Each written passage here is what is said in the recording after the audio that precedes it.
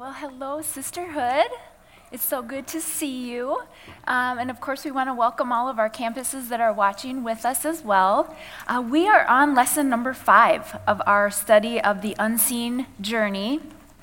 And we've been talking about finding a promise from the Word and then trusting the Lord as we walk through our times of testing in that middle of the journey. That's what we've been talking about. And in theory, it's a simple thing to do, but in the natural, it's not that easy because faith doesn't have anything to do with the natural world. The natural world deals with the seen, and it uses our 5 senses that we have, that we were created to figure out what's going on in the physical world. And our 5 senses aren't evil. They're actually gifts from God. I mean, we have sight and hearing, smell, touch, and taste, right? These are amazing. So the problem isn't with our senses and the way that they operate, but the problem lies within how much authority we give those senses. Now, a good illustration of this is the evolution of what it means to be a news reporter. So when the evening news first came to be back in the 1940s, it consisted of a 15-minute news report. So they basically just reported exactly what was happening, only the facts. They told their listeners what happened in the world, but they didn't assign any meaning to it. Now we can fast forward through decades, many decades, right? And we have a very different scenario.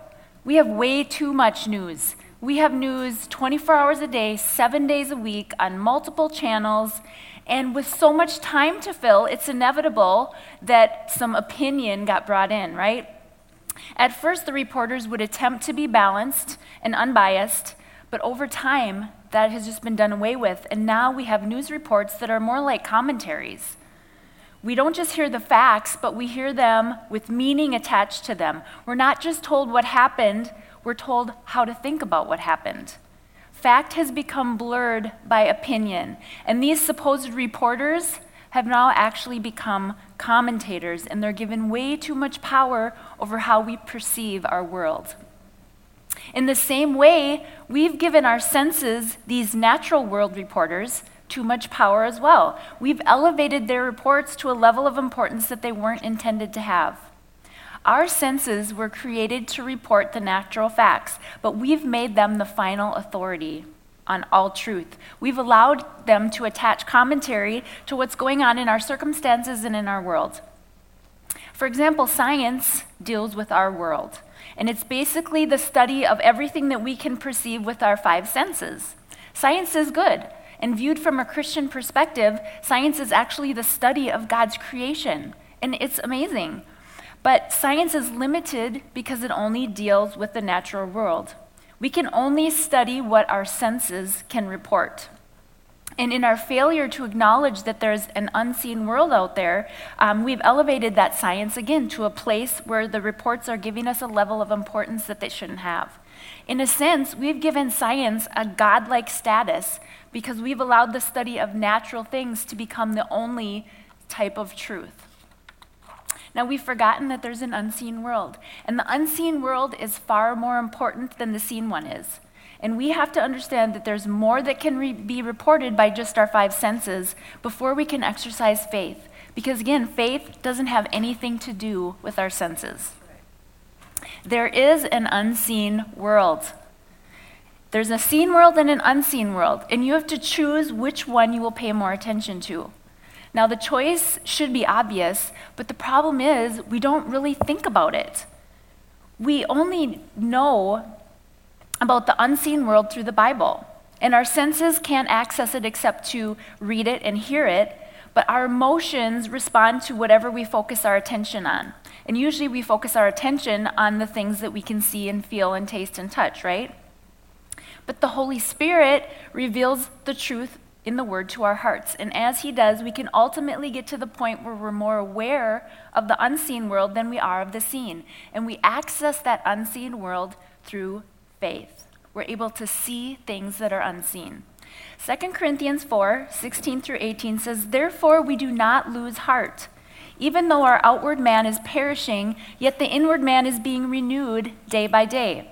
For our light affliction, which is but for a moment, is working for us a far more exceeding and eternal weight of glory, while we do not look at the things which are seen, but at the things which are not seen. For the things which are seen are temporary, but the things which are not seen are eternal. Now, Paul was exercising perspective here because he had problems, obviously, just like we all do. His natural world was full of them. His five senses all pointed to the fact that his body was perishing. His outward man was dying, but he had trained his senses to note that his affliction was just light. And that's not trivial in the fact of all the afflictions that Paul faced in his life. He said everything seen is temporary, while the things unseen, the things that we discount or disregard every day, those are eternal. So think about that. Everything that we see is temporary. Everything that we strive for materially to afford and maintain is temporary. The material possessions, even our body, despite the time, we can put into exercising and eating right and trying to stall the effects of time, right? Think of all the Botox and all the facelifts and all the things that everyone does to try to stay young. It's all temporary. It's all going to fade away. But the inward man, the part of you that you can't see, is being renewed day by day. Your inward man is unseen, but it's eternal. And Paul said in 1 Timothy 4:8-9, "For physical training is of some value. It's useful for a little. But godliness, spiritual training, is useful and of value in everything and every way, for it holds promise for the present life and also for the life which is to come. This saying is reliable and worthy of complete acceptance by everybody." So Paul's essentially saying here that, look, go ahead and exercise your body, train it, it will profit you a little. There's some value in that, but spiritual training is even better. It will not only benefit you here, but it will profit you for eternal life. He said, what I'm telling you is reliable. Everyone can count on it as being worthy advice. So you're better off disciplining your mind than your body. You're better off training your senses than your muscles. Now again, I'm not saying don't exercise, okay? It's great to exercise, but when you think about it, I've had mornings where I'm like, oh, I don't have time to do both. Should I work out or should I do my soap? Should I do my devotions, right? And it's like, what profits me more, one day of exercise or getting into the Word? It's so much more important. So we can thank God for our five senses. They are wonderful gifts from God. They give us so much joy. Think about it. Think about this beautiful creation that we get to see with our eyes. Think about the beauty that we get to hear in music and the things that we hear. We get to touch others, our family, our children. We get to smell beautiful smells like the ocean or a great perfume, maybe coffee in the morning. I know this morning I woke up to Rob making his coffee, and I love the smell of coffee. I don't love the taste of it, but I love the smell of it. Now, of course, if it has lots of chocolate in it, which brings me to taste, then it's amazing. So our senses are awesome. But always remember that there's another world, a world where these senses can't access. And for that reason, our senses, as wonderful as they are, they have to be trained so that they're not dominated by the natural world. We need to train our senses. Now, according to the writer of Hebrews, to be considered a mature believer, you must train your senses. Hebrews 5:12-14 says, "For though by this time you ought to be teachers, you need someone to teach you again the first principles of the oracles of God, and you have come to need milk and not solid food. For everyone who partakes only of milk is unskilled in the word of righteousness, for he is a babe. But solid food belongs to those who are of full age, that is, those who by reason of use have their senses exercised to discern both good and evil." Our senses have to be taught to discern between good and evil. When we train them, we can teach our emotions and our minds not to get caught up in our natural circumstances. To give more importance to the unseen world, you have to disregard your five senses. Now, since your senses are designed to tell you about what's happening in the world, obviously we can't, cut them off. That's silly. But you can train them to discern the difference between good and evil. And what does this look like? Let's look at an example. How many of you have tried to sleep maybe at a hotel or at someone's home that is either right by an airport or maybe by railroad tracks? Anyone? Yeah. Well, when we were youth pastors in Milwaukee, one summer we took our youth group on a choir tour out to the East Coast. And so we took a bus full of teenagers, and we made our way out to the East Coast, and it was summer, so it was hot. And one night we were staying in Pennsylvania, and Rob and I got put up in this home, and we had just done the concert that night, so we were tired, it was hot, we were hungry, and we went back to this home, and we came inside, and they kind of showed us around, and they offered us some grapes and some cheese, I remember. Grapes and cheese. We were starving, but that's what they offered us. They also had a home filled with cats. And the grapes and cheese just happened to have some cat hair on them. And so we were, again, tired, hungry, hot, no air conditioning in this home that we were staying in. And we were in an upstairs bedroom, but we decided we were so tired, let's just go to bed. It was around 11:30. So we lay down and fell asleep, and at midnight, we woke up to the house literally shaking and rumbling. We thought we were in an earthquake. I mean, we were so scared. We're like, what is going on? And we jumped out of bed, and there's lights and sounds going off, and we literally thought it was like the end, like Jesus is coming right now. And it was crazy, and we figured out after a few minutes that the house must have been placed like a foot off of the railroad tracks, which of course we didn't see the night before because it was dark when we got there. So, I mean, we had a heart attack practically. So we lay down, go back to sleep, 1 a.m., here comes the train. The house literally shaking, rumbling, and rattling.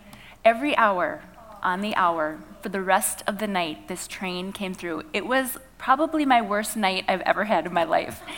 And in the morning, we kind of make our way downstairs to the kitchen. We feel like we've been hit by a Mack truck, right? And we're like, so, you got some trains around here. And they're like, oh my gosh, we're so sorry. We forgot to tell you, we're so used to it. We don't even think about it anymore. I'm like, are you kidding me? How in the world does that happen? That you can get so used to something that you don't even wake up when your house is practically falling apart. Well, it's amazing, but we can actually train our brains, right, to overcome something like that. So over time, your brain learns that a particular sound doesn't warrant your attention, and you're able to sleep through it. It's incredible. But contrast that to a mom of a new baby, right? A lot of us are moms in here. And when our baby cries in the night, what do? We get up. Even though we hear that same sound every night, night after night, we don't train our brains to turn that off, right? Because we know it's important and we need to take care of that need. So we can train our brains not to hear a train, and we can train our brains to still hear our child crying every night. Isn't it amazing how our husbands can train their brain not to hear that child crying in the night? Can you not hear that? They're screaming, huh? No. So let's look at an example of a trained senses in the Bible. And of course, our best example is Jesus. He was an amazing example of having perfectly trained senses. In Mark chapter 4, verses 35 through 41, on the same day when evening had come, he said to them, "Let us cross over to the other side." Now then, they had left the multitude. They took him along in the boat as he was. And other little boats were also with him. And a great windstorm arose, and the waves beat into the boat so that it was already filling. But he was in the stern, asleep on a pillow. And they awoke him and said to him, "Teacher, do you not care that we are perishing?" Then he arose and rebuked the wind and said to the sea, "Peace, be still." And the wind ceased, and there was a great calm. But he said to them, "Why are you so fearful? How is it that you have no faith?" And they feared exceedingly and said to one another, "Who can this be that even the wind and the sea obey him?" Jesus had trained his senses to know that when the report was contrary to the word of God, or to know when he was in danger, he would wake up. But since he knew they weren't in danger, he knew they weren't going to die, he was able to be asleep on the pillow. He had taught his senses to discern between good and evil. So trained senses focus on the promises of God.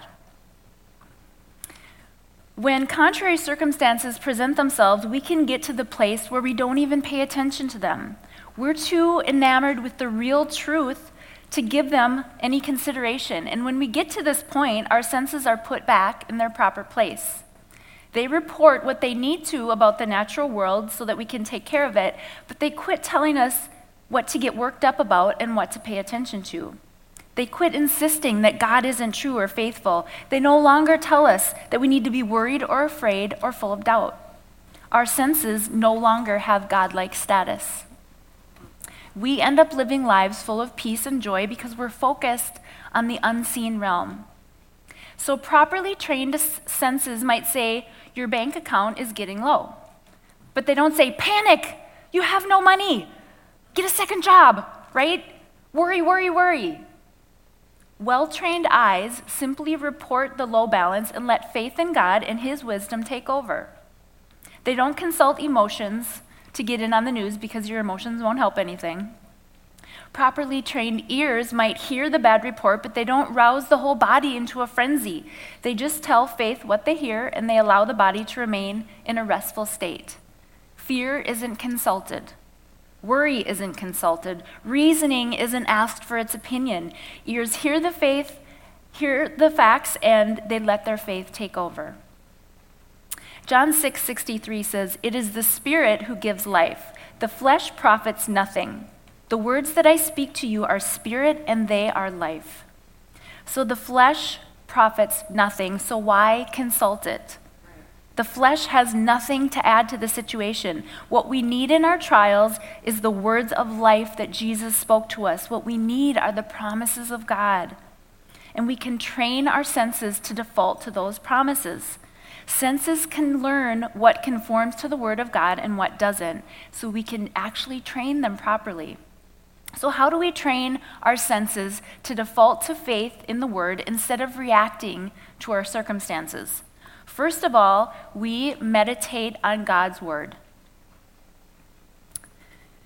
The brain controls the senses, so meditating on the Word is a key activity. It's a way to intentionally tell your ears what they will hear and tell your eyes what they will see. So place the Word of God in front of you. See it with your eyes, look at it, and read it out loud so that your ears can hear the truth. Cause your senses to acknowledge the Scriptures. Make them focus there instead of what's going on in the natural world. It's a simple matter of giving our eyes and ears something profitable to do, and it's what God instructed Joshua in Joshua 1:8. "This book of the law shall not depart from your mouth, but you shall meditate on it day and night, that you may observe to do according to all that is written in it. For then you will make your way prosperous, and then you will have good success." God told Joshua to meditate on his word day and night, for then Joshua's way would be prosperous and he would be successful. His success was dependent on his attention that he gave to the Word of God. He had to train his mind to think as God thinks.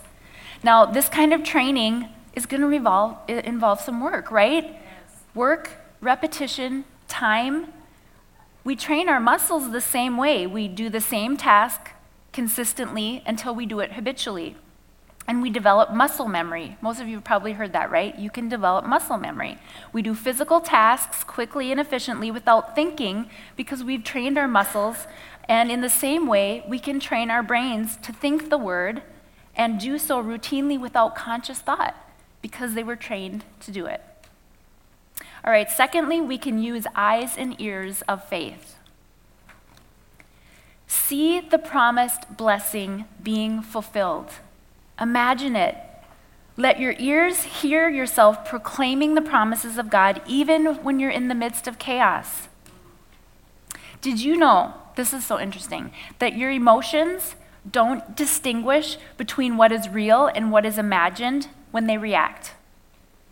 So they simply respond to what's on your mind, even if there's no tangible reality to it. So this can work for you or against you. You can manufacture something to fear about and your emotions will comply. Or you can choose to focus on what God said rather than on what you see, and your emotions will respond to that too. So what are you focusing on? A quick check of your emotions will tell you. Isaiah 26:3 says, "You will keep him in perfect peace whose mind is stayed on you because he trusts in you." This is a theme verse for us. We have to keep our minds stayed on him. You will remain in peace rather than giving into fear when your attention is on the Lord.